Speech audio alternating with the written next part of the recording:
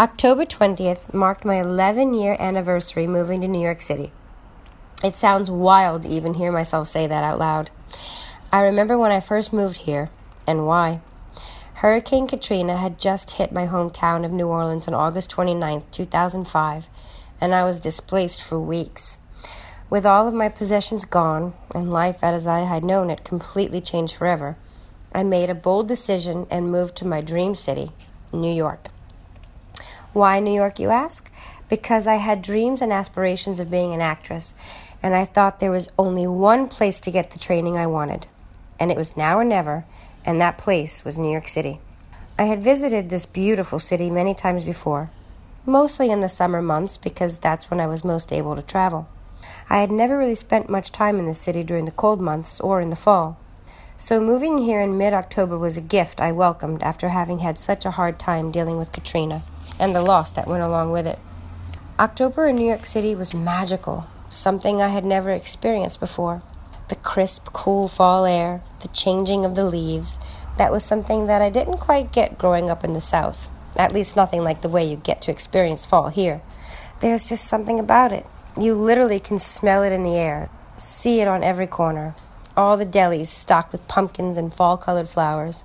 October truly is my favorite month in New York City. I'll never forget that fall back 2005. Life as I had known it changed forever. A new beginning. I was scared to death and thrilled at the same time. A completely crazy feeling to feel. Dealing with the loss that my hometown and friends and family were experiencing, and at the same time making a life-changing move to the city of my dreams. It was all very surreal.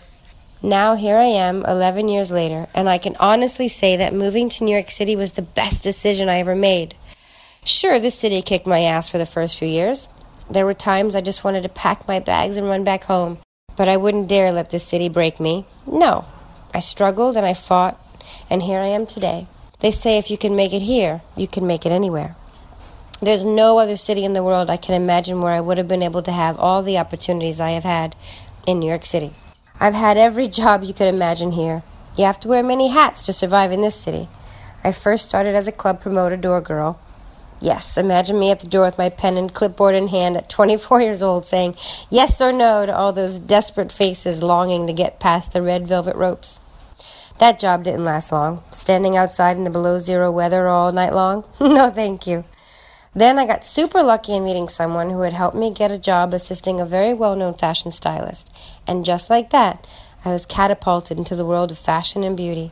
I've done everything from fashion styling, modeling, makeup artistry, closet organization, image consulting, all while going to school for 4 years at William Esper Studio to get my training as an actress. Who knew that my dreams of being an actress in New York City would lead me into the world of fashion in New York City, where I have truly found my passion? Ha! That rhymed. I still love acting, but I'm not a fan of the actual business. I love working in fashion. It's personal. It's my art. And there's no other city in the world I can imagine where I would have been able to have all the opportunities I've had this past decade here in New York City. I had no idea where this journey would take me when I made the decision to move here 11 years ago in that fall of 2005.